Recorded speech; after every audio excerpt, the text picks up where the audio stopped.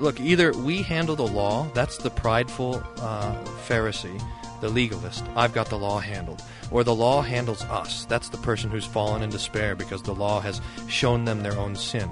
But how we want to have it is that Christ has the law destroyed, and Christ has us. And this comes in and breaks apart all of this, our relationship with the law altogether, because Christ has us. And if we know that if He has us in the forgiveness of His sins and in the hands of His mercy, then the law cannot tear us away from Him.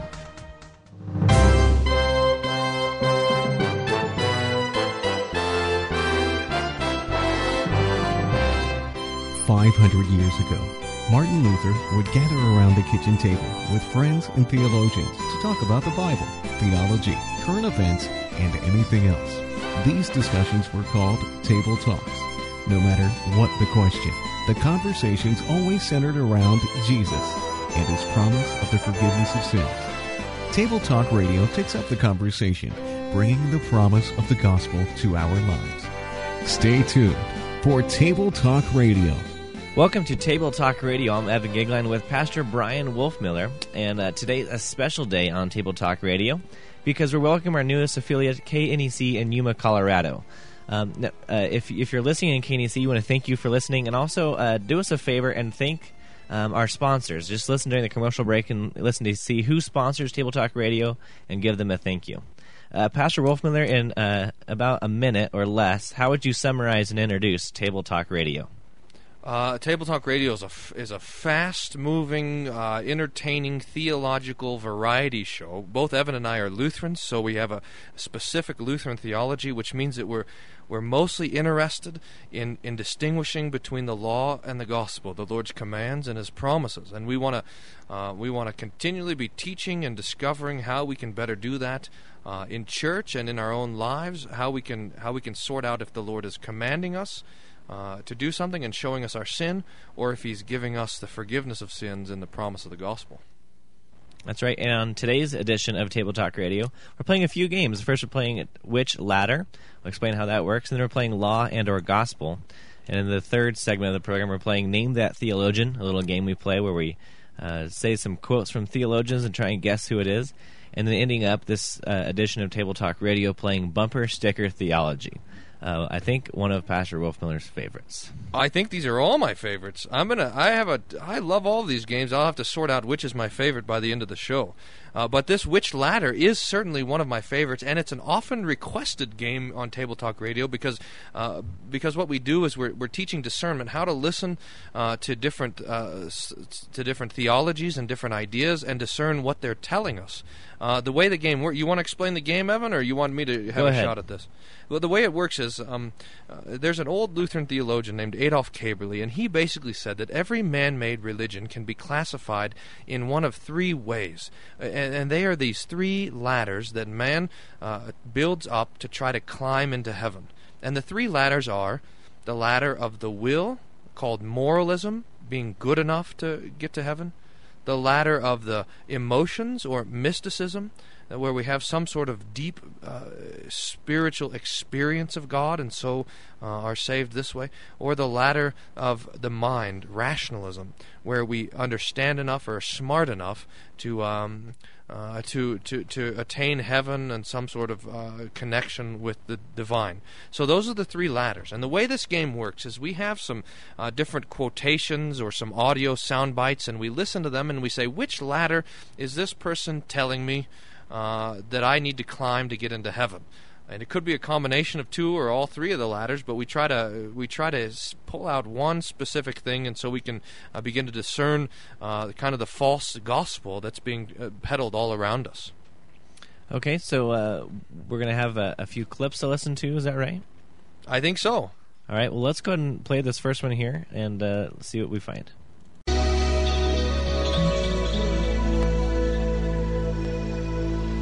As I come into your presence, past the gates of praise, into your sanctuary, till we're standing face to face.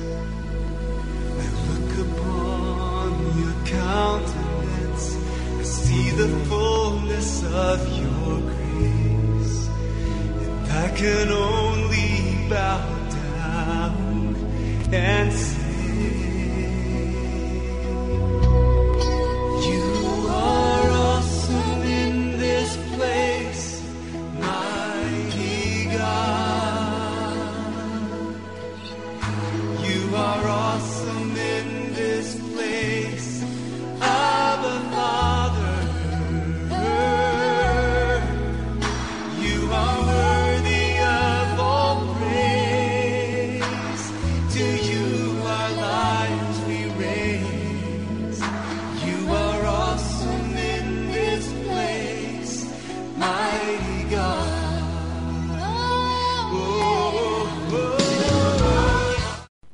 There you have it.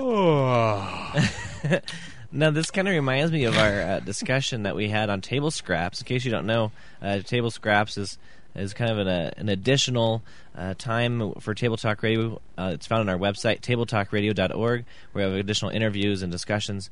And for one edition I of like it Table when you call the Table Scraps the exclusive edition. It is the Internet exclusive. Internet exclusive. That sounds really fancy. So Table Scraps is the Internet exclusive edition of Table Talk Radio. And on one of these editions of Table Scraps, we interviewed Chris Tomlin, one of the top praise and worship songs. And he said, didn't he, Pastor Wolfmuller, that the purpose then of a song is to create this experience that to draw us in the felt presence of God? Yeah, he said it like this: the purpose of a worship leader is to bring people into the presence of God. And we asked, how do you know if you're in the presence of God? And the answer was, you got the Holy Spirit in you, and you just kind of know it. Which is, see, this is really the problem, and I think this is why I wanted to have this clip here, is that really the modern praise and worship movement is built on moving people towards an experience of being united with God. Being in the presence of God. And that's how the lyrics to this song go, don't they? You're awesome in this place. Let's see how. Hey, I just had the lyrics in front of me, and now they've disappeared. Do you remember how? Oh, yeah. Here they are. As I come into your presence, past the gates of praise, whatever in the world those are, into your sanctuary, till we're standing face to face. I look upon your countenance. I see the glory of your holy face. I can only bow down and say, you are awesome in this place. Now, this is really a fantastic song to demonstrate this whole mystical characteristic of the modern praise and worship movement. It's this idea of being face to face with God Almighty. Now, we know, just first of all, from the Bible, that number one, if that ever happens to you, you're toast. I mean, you're done for. No one can look upon God and see Him face to face and live. The Scriptures say, because God has an overwhelming holiness. So to stand face to face with Him on this side of the resurrection is to just become kind of burnt toast. You get fried. I mean, you're done. It's over. But this idea that we have that we can handle that and be face to face with God. I mean, this is really the basis of mysticism and the basis of all this stuff. So when we go back to this question, which ladder is this song having us climb? The answer is it's the ladder of mysticism, the ladder of our emotions. It's emphasizing this fact that because we have some sort of deposit of the divine nature within us, we can have this connection to God, and that it is good and it doesn't end up in our destruction. That's right. Let's get going then on this next one then. Wait, aren't you going to give me points for that? You want? Did we do points for which ladder? We should. I don't think we did, and I think that you're still sore about not getting any points in our past shows, that you're trying to make up for it here. Well, that's fine. So give me some points then. Okay, Evan. 3 points for that one. Here. 3. Oh, that's big time in basketball. I scored a 3-pointer, so it's all in perspective. All right. Here's the second one. Any thoughts on this sort of thing? I mean, do you confirm my theory here that the modern praise and worship music is almost a pure mysticism, trying to unite people with the divine nature? Yeah, and again, I think it comes out most evident in our interview. Not to harp on the Tomlin interview the whole time, but to explicitly say that, look, as a worship leader, I'm coming in to create an experience. But that's not what we're looking for. In Christianity, we're looking for the objective truths. We're looking for the objectivity that Christ descended into humanity with us and took on sin with us, and objectively he went to the cross and nailed our sins there. And so objectively we can say that God sees us as forgiven, as righteous, as holy, not because of our emotion, not because we feel it, because how many times do we not feel it? But rather because objectively Christ has done it for us, and he's delivered those gifts to us. So I completely agree with your assessment there.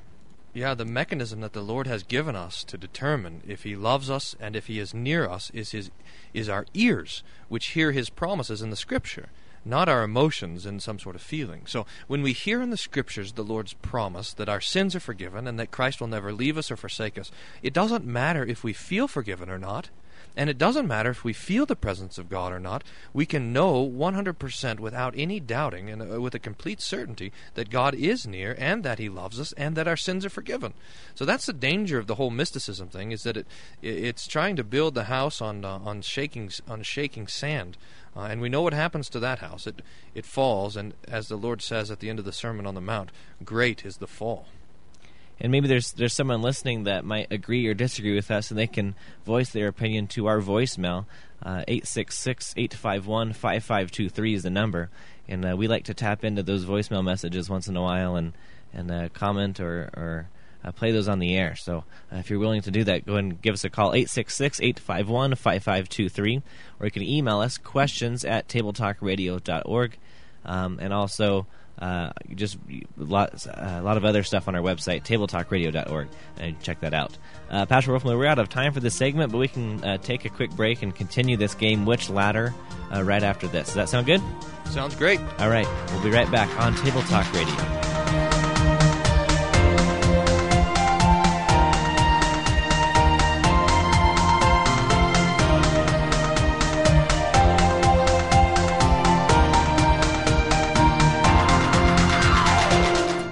Rightly dividing the word of truth. Table Talk Radio, where is means is, and finished means finished.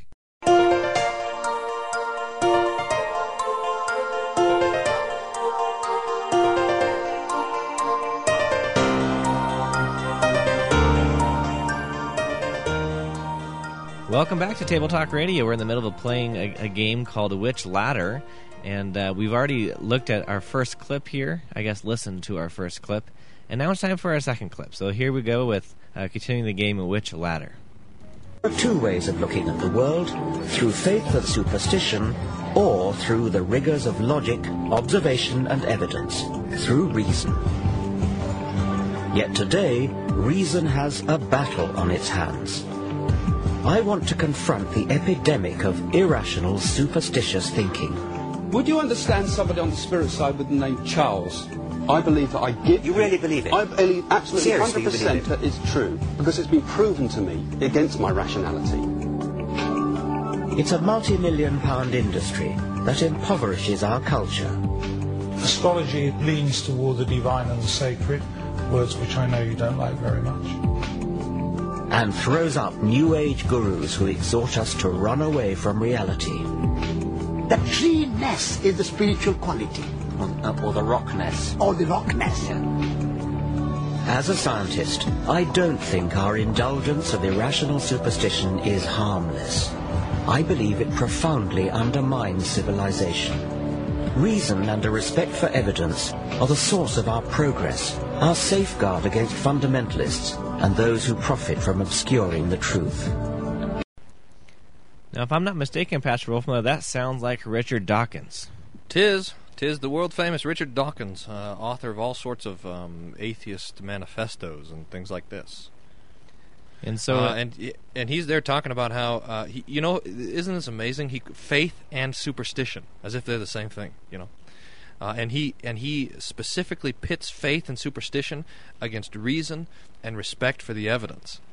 So that's his program, and he's going to say that it's only atheism with its kind of practical scientific naturalism that has any sort of respect for evidence, and any faith is a fleeing from evidence and observation, and a flight towards that which is undemonstrable and untestable and untenable for him. Furthermore, he would say that religion is actually a danger to us, rather than we see religion, at least Christianity, I should say, we see Christianity as the hope and salvation of mankind. He would actually say faith and religion is dangerous because you're putting that faith above your rationale. Yes, this is one of the characteristics of this kind of new atheism that's risen, with Dawkins at the top and Sam Harris as well, with his letter to a Christian nation and the End of Reason.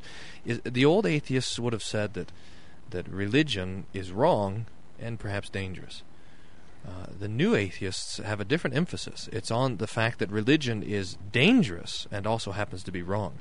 And so there's actually groups of atheists out there that are pursuing legislation to make religion illegal, to make any sort of creed or faith against the law, because they think that it's a danger to society. And they take advantage of 9/11 and the attack on the World Trade Centers to further this, where they say that, look where fundamentalism gets you. It gets 2 towers crushed. So fundamentalism in every form is wrong. So they completely really ignore the content of the faith and just say that faith in and of itself is a dangerous thing. Now, not all atheists, by the way, buy into this. I don't know. I didn't think I told you this, Evan, but I've got plans in a few weeks to go and meet with an atheist group here in Denver. And there's 2 different groups that resulted from a split. And one of them is kind of really emphasizing the danger of religion, and the other one is more peaceable, and they just want to continue the conversation type of thing. And I'm going to go meet with this peaceable atheist group, and I've got a paper that I've written to propose to them, too. But there's a split in the atheist community about how dangerous religion is. A lot of the atheists don't like Dawkins and don't like Sam Harris because they say that they themselves exhibit the same kind of fundamentalist tendencies that they're trying to fight against. So we can't lump all these atheists together in the same group. Now, of Caberly's 3 ladders, does Dawkins have one of these sitting in his garage that he climbs on a daily basis? Yeah, this is really obvious that his ladder is the ladder of reason or rationality, respect for evidence, scientific discovery. So his ladder that he's climbing to attain enlightenment is the ladder of the mind. Now, we wouldn't say he's climbing that ladder to reach God or heaven, because he doesn't have a God or heaven to reach. But this is certainly the ladder that he's telling us that human beings need to ascend. It's through scientific discovery that society has all of the benefits that it does. And this is what we need to emphasize then in our own lives, this scientific discovery. So the ladder that Dawkins would have us climb is the ladder of the mind, rationalism. Yeah, that's right. And it's right and worth points, Evan. Come on now. No, not yet. That's maybe worth a free throw. But you mentioned earlier that he kind of pits evidence against faith, or links superstition with faith.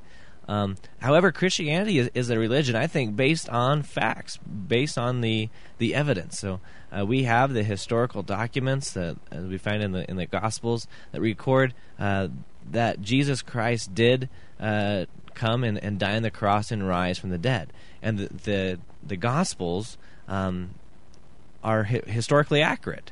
They've never been discounted, and at least not by any legitimate historian or anything else. And so we have the true facts that Christ did come and die on the cross and rise from the dead. Paul says if Christ did not rise from the dead, then we're the most to be pitied. And that's true. If Christ didn't rise from the dead, then our religion is nothing. But Christ did rise from the dead. Thanks be to God. That's right. And all the time, this life and death and resurrection of Jesus is given to us as a historical reality, and not as some sort of myth or story or life lesson or anything like this. It's surrounded by characters and dates and events that can be verified. And that's precisely, when Jesus shows up in the flesh, this is what it means, is that he is entering into our human history where he can be touched. He can be seen. He can be talked to. He is there, so that he is, if you want, scientifically verifiable. And you're exactly right that we have that in the account of the Scripture. Okay, about 4 minutes left, Pastor. Do you have a third one you want to get to? Sure, I've got to read this one. You can, if you want to play Bible Bee with this one, you can tell me where you think it comes from. I'm going to read it. I'm going to read a verse here, and then we're gonna which ladder it. For we labored diligently to write, to persuade our children and also our brethren to believe in Christ, and to be reconciled to God. For we know that it is by grace that we are saved, after all that we can do. That it? That's it. You know where it comes from? Well, I don't like mixing games, so we're not going to play Bible Bee in the... Well, I'll tell you, this comes from 2 Nephi, chapter 25, verse 23. 2 Nephi, of course, is... you won't find that in your Bible. You'll find it in your Book of Mormon. I'm glad then I didn't guess one of our books of the Bible then. That's right. But it sounds just like a Bible verse, doesn't it? Sure. Here, listen. Again, we have the last part of it. For we know that it is by grace that we are saved. Now that sounds just like Ephesians 2:8, which says we're saved by grace through faith, and that not of yourselves. It is a gift of God, that no man should boast. But you notice the last part of this verse in 2 Nephi 25 changes it. It says, "It is by grace that we are saved, after all we can do." Now, what do you think that means? Well, it sounds like it's up to you to climb your own ladder by your own workings and doings, and then grace just kind of comes in and fills in the cracks where you couldn't. God does, but still you're doing and working in action.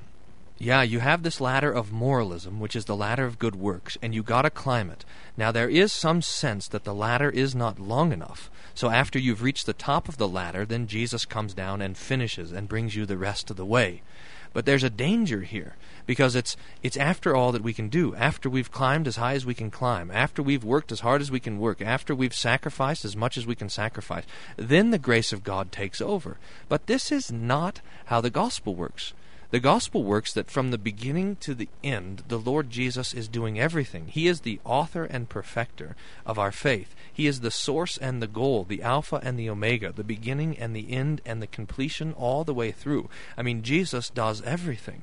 He's the one who comes down to us. He's the one that takes all of our sin on himself. He's the one that overcomes death and the grave in his resurrection. He does all of this out of his own grace and mercy, without and apart from everything that we can do. So it's not like there's two ladders, that we start on the bottom and Jesus starts on the top and we meet somewhere in the middle. No, not at all. The ladder of our salvation is the ladder of Jesus, who comes down to us all the way into our flesh, into our death, into our sin, and dies for us. That's the gospel, the ladder of our salvation, which is Jesus.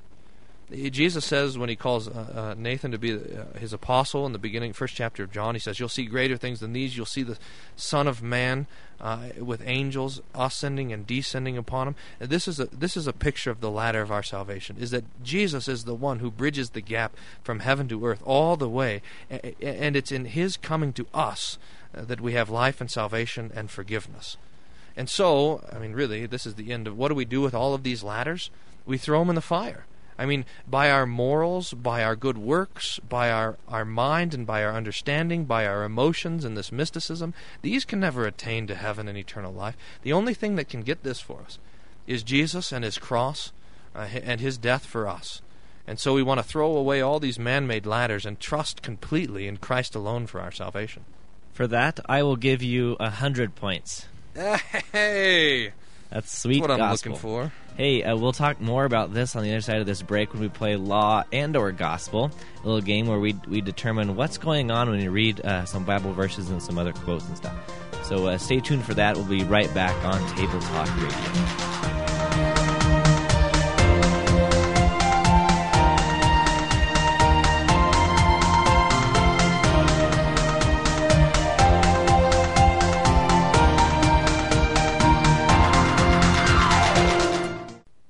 The Donate Now button at tabletalkradio.org is now open for your convenience.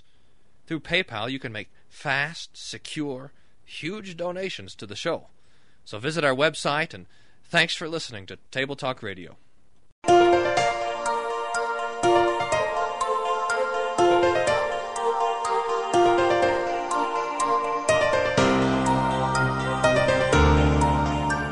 Welcome back to Table Talk Radio. We're playing Law and or Gospel. My favorite game, Evan. My favorite game. Well, this is a regular for Table Talk Radio. And let me explain how the game works. here are the rules. We're going to give you a Bible passage or a quote from somebody, and we're trying to determine whether it's law or gospel. And how we do that is we look to see, is what we tell you, is it telling us something that we should be doing, a way we should be living, a certain thing that we're supposed to do? That would be the law. Or if it's something that Jesus has done for us, then that's the gospel. And what the results of that are, if it's the law, then we always see our condemnation in them. We never see that we can actually keep the law perfectly. So in the law, we see our sin. We find that we don't match up to the expectations of God. However, in the gospel, we find that Jesus has done it all for us, and so by his works and his merits, we are forgiven. We are declared righteous because of the works of Christ. And so that's the distinction between law and gospel. Nicely done, Evan. And you're right, this is our bread and butter on Table Talk Radio, because it should be our bread and butter as Christians, that we're always listening to the sermons that are being preached to us, even the scripture lessons that we're reading when someone's talking to us, giving us counsel, when we have the unfortunate circumstance of tuning into some sort of Christian radio or TV, any of these sorts of things, we're listening and saying, is this guy giving me law or is he giving me gospel? And we want to be able to answer that question with a good degree of certainty, because we know the law, like you said, kills us, but the gospel is what gives us life. Okay. Should I go first? Yes. We both have 2 or 3? I have 3. Yeah. Me too. Okay. So my first one is Genesis 3:14, 14 and 15. The Lord God said to the serpent, remember this is after Adam and Eve took from the forbidden tree. The Lord God said to the serpent, because you have done this, cursed are you more than all the cattle, more than every beast of the field. On your belly you will go, and dust you will eat all the days of your life. And I will put enmity between you and the woman, and between your seed and her seed. He will bruise you on the head, and you shall bruise him on the heel. Aha. What do you think, law or gospel? Now, this is a marvelous verse, one that we should spend some more time talking on. I happen to know that this verse has a special name. It has a Latin name, at least verse 15. It's called the Proto-Evangelion, which means the first gospel. So there's a little hint that this text, at least verse 15, the verse 14, where the Lord curses the serpent and the devil, is certainly a word of condemnation and law. But that verse 15 is the purest gospel. And here's how it goes. When Adam and Eve sinned, there was then an enmity between God and man, an enmity between heaven and earth, an enmity between Adam and Eve and their Creator. And yet the Lord won't let that enmity stand. He's going to take that enmity, and he's, instead of putting it between him and Adam and Eve, he's going to put it between Adam and Eve and the devil. And then he gives this marvelous promise that the seed of the woman will bruise or crush the head of the serpent, of the devil. This is a promise, the first promise, and the promise upon which all the Old Testament is built, that there would be a man born of a woman without the help of a man. That's what the seed of the woman means, who would be both God and man. Because while man in their perfection was able to resist the devil, they were not able to destroy him. And yet this man, born of a woman without the help of a man, who is also God, would be able and would crush the head of the devil and his children, that is, sin and death. But in that crushing the head of the devil, this man would also himself be crushed by his heel. And that's a wound. The crushing is a mortal wound, but in the heel indicates that it won't last forever. So here in this verse we have the promise that a woman would give birth to a man who would be both God and man, and who, in his being destroyed, would also destroy sin, death, and the devil, which is a marvelous thing. I mean, after God promises this to Adam and Eve, they could have just as well confessed the Apostles' Creed with us, because it's such marvelous and beautiful gospel. Very good. 200 points for that answer. Man, bringing the score to 303 to nothing, Evan. Well, you better give me one so I can try to redeem myself. Well, here we go. This is what I want to try today. I have just one word, one word clues or hints, and I want to take these words and talk about them and see how these words come out, if they are law or gospel. So here's the first word. Ready? Ready. Love. Well, that's all. Love. Could this be taken as two different ways, though?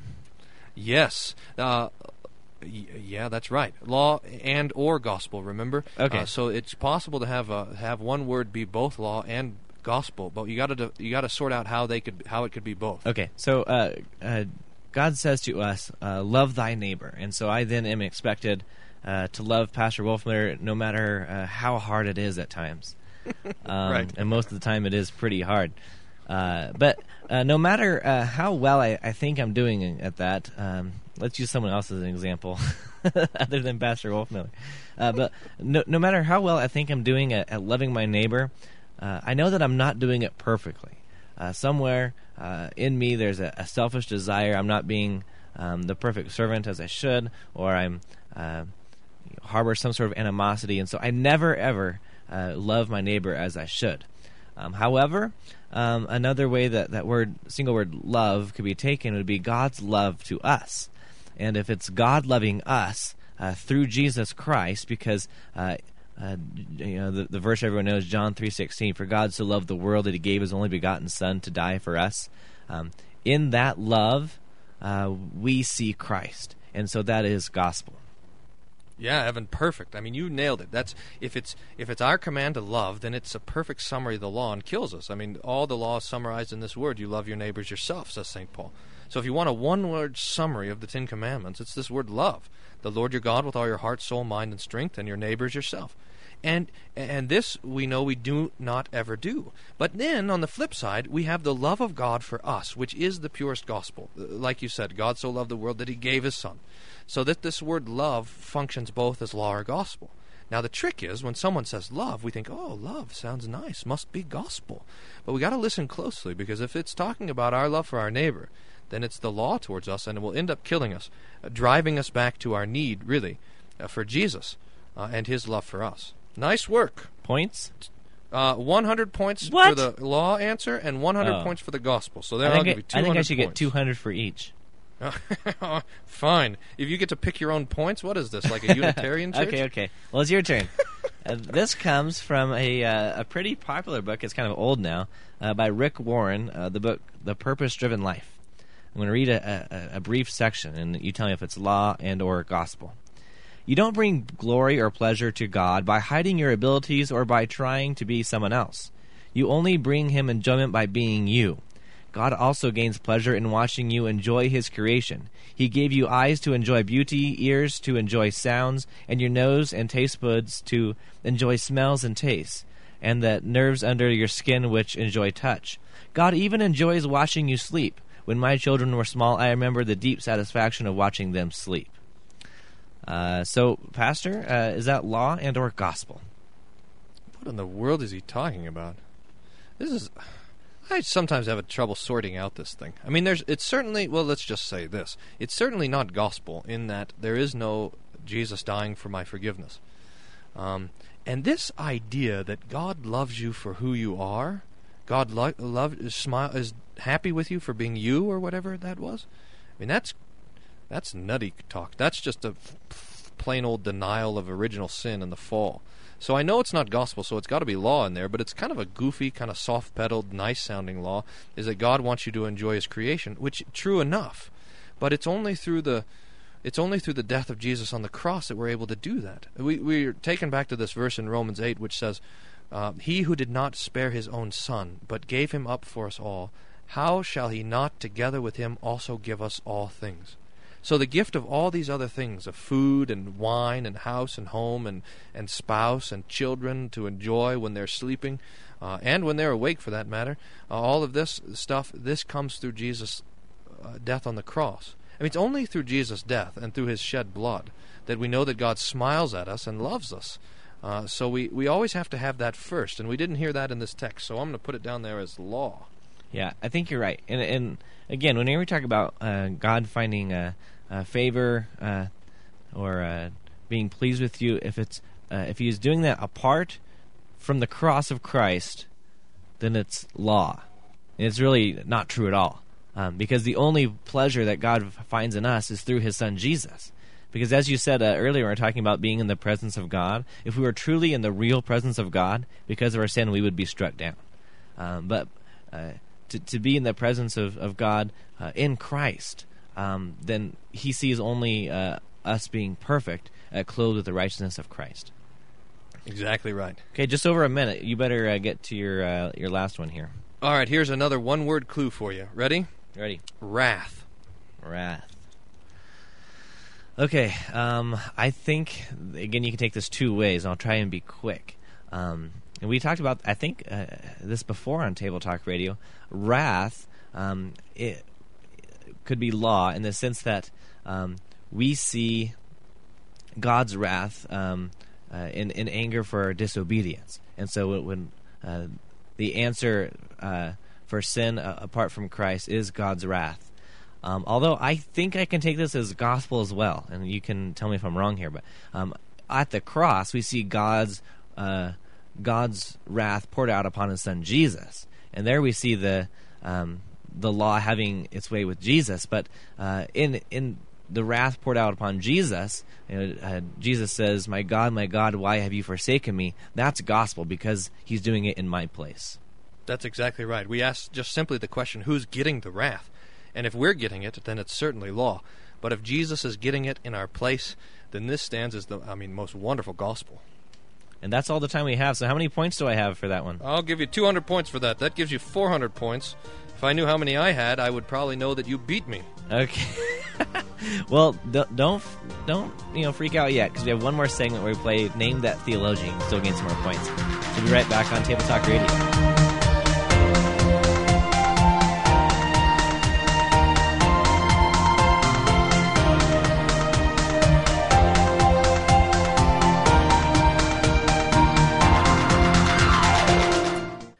Thank you for listening to Table Talk Radio. There are many ways you can get involved as a listener of Table Talk Radio. First, you can email us questions@tabletalkradio.org.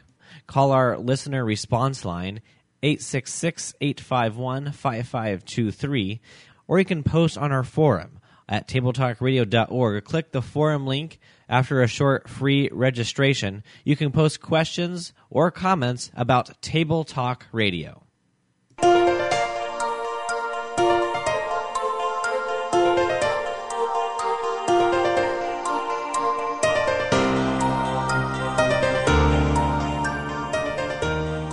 Name That Theologian is the last game. I'm issuing a protest, but you can't start the game yet. I did not receive points for my answer on the Rick Warren question, and so I've issued, like the Olympic style, Team Wolfmuller has issued a protest on the ruling for that last game. So you got to go back and review it and give points. So the Rick Warren was the law answer there. Okay, I'll give you 200 points for that one. All right. Putting myself in the lead with issuing a protest. You got to be kidding me. No, 503 per 10 points to your 400 per 10 points. All right, well, I'm going to dominate here then. Name That Theologian. This is where we read a quote from a certain theologian, and then we try to guess who that is. So, Pastor Wolfman, do you want to go first so I can try and get some points? Yeah, except for first, we have points on the line for those that are listening. We have a listener participation game that we're going to start out this segment with. And so I'm going to give a quotation here, and if you, as you're listening, if you can track this down, if you know who it is, even if you just have a guess, an idea, you can send in your answer to us and win big prizes. Or if you can access Google.com. I don't know if this will be on the internet. I'm reading from actual text here. But the prize that we have to give away is this book by Matthew C. Harrison, Executive Director of LCMS World Relief and Human Care, a marvelous book titled Christ Have Mercy, How to Put Your Faith in Action. And it talks about, with our understanding of the doctrine of justification and doctrine of baptism, how do we serve our neighbor in love, those around us. So this is the prize that you can win if you send in, participate in this listener participation game. Okay, here's the quotation, and then after this is over, Evan will give you all the ways to contact us. To this day, those who glory in Christ crucified are ridiculed among Jews and Turks. But God wanted to be known in the form of weakness in order to confound human wisdom. For it is wisdom supreme to cling to the weak form of Christ crucified and not to be offended, so that we know or think nothing of God but that He is crucified. The thought of God's majesty is very dangerous, for an evil spirit can assume the form of majesty, but he cannot assume the form of the cross, because in this he was overcome and overthrown. Therefore he most bitterly hates it. Okay, if you know who that theologian is, go and let us know. You can email us at lpg@tabletalkradio.org. Hey, LPG stands for Listener Participation Game, right? That's right. Or you can call us 866-851-5523. Leave your name and a way for us to contact you if you do that. So 866-851-5523 or lpg@tabletalkradio.org. All right, I'm ready. Oh, another theologian. Okay, let me go to the text here. All right, this is a tough one, Evan. This is actually, if you get this one, it's 2,000 points for you. If I don't get it, can I guess the listener participation one? You want to switch it? Make the almost impossible one the listener participation game? All right, let's that hear would be it. Mean to our listeners. I want to be mean to you. All right. The listeners have to suffer enough just by the fact that they're listening. I know. All right, here it is. 3 quotations. First, whoever hears, retains, and believes the word receives God himself, for God is the word. If, therefore, the word of God, Christ our Lord, dwells in us by faith, and we are one with him, we may say with Paul, I live, though not I, but Christ lives in me, and then we are justified by faith. Quote 1. You got an idea? Nope. Oh, by the way, this is a Reformation theologian, so I really pulled quotations from the 16th century, somewhere in the 1500s. Okay, here's quotation number 2.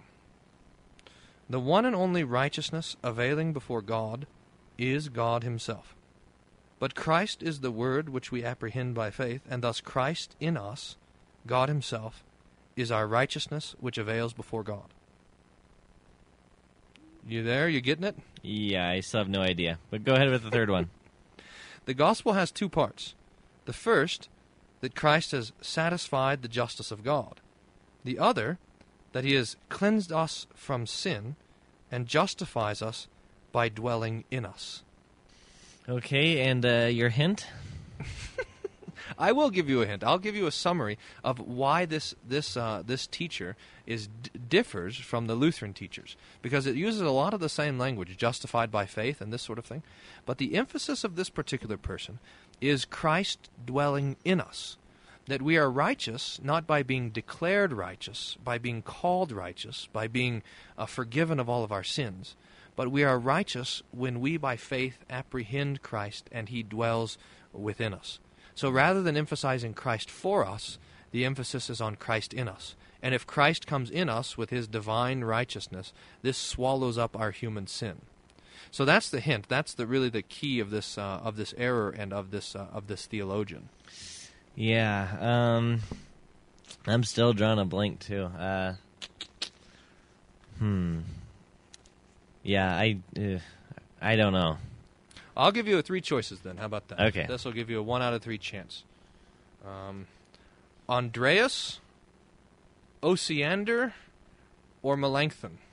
Osiander. Hey, Evan! That's right. I had a 33% Osiander. chance. Why not? Well, really a 50% chance, because I was pretty sure it wasn't Melanchthon. Yeah, Osiander really was. He is this. The cause of this controversy. He teaches like this, and he uses the same language that the Lutherans would use, but really distorts their theology, because we talked about mysticism in the beginning with the praise song business, and really we have a form of mysticism here as well with Osiander, that it's Christ dwelling in us that is our righteousness, rather than Christ dying for us that is our righteousness. So we always want to have, if we want to have the comfort of the gospel, it has to come from outside of us in the sure and certain promise of the gospel. Okay. So we are against this Osiandrianism, and this kind of manifests itself today too, when people are more interested in talking about being in the presence of God and being united to God and being one with God than they are in talking about the cross of Jesus and his death for us, which is really where we have the comfort of the gospel again. So there you go. So do I get points for that then? Well, yeah, I promised, 2,000 points, but I had to give you the choices, so I'll give you 500 points, Evan. How about that? All right. Does that satisfy your lust for points? Look who's talking there. Hey, this quote is just for you then. The secure sinner is addicted to either what is base or what is high, either to lawlessness or lawfulness. Theologically, there is not any difference, since both break the relationship to God, the giver. Okay, that's one. All right, let's have the second one. Okay. Second one is, antinomianism is fake theology. It is a fake theology, for if you want to remove the law, it is necessary to remove sin and death. Thus, only Christ can do that.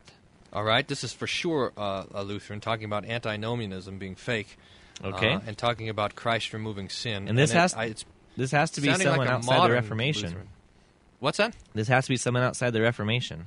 Yeah. So it's got to be a modern Lutheran. All right, I'm ready for the third one. This is going to bring it home. And the last one is, the law of God, the most salutary doctrine of life, cannot advance humans on their way to righteousness, but rather hinders them. Ooh, the law of God. Outside the Reformation. Now, can you give me the parameters? Because that sounds like a Formula of Concord quote, like a Martin Chemnitz or something like that. But tell me, when did you start? Is this after 1600? Oh, yes. I'll even tell you it's after 1700. Well, thanks. All right, I know this is a Lutheran because, look, he's talking about the law of God cannot help but hinder on the way to righteousness because we think of ourselves as prideful, accomplishing the work that God has given us rather than emphasizing Christ. Now, I hope I don't come up looking like a real fool if this isn't a Lutheran. But I think it's got to be, and I think it's got to be someone like Dietrich Bonhoeffer. How about that? That is incorrect. Ugh. This is actually a way more recent, but just recently died. This would be Gerhard O'Forty. Oh, yes. And the book that you're quoting from?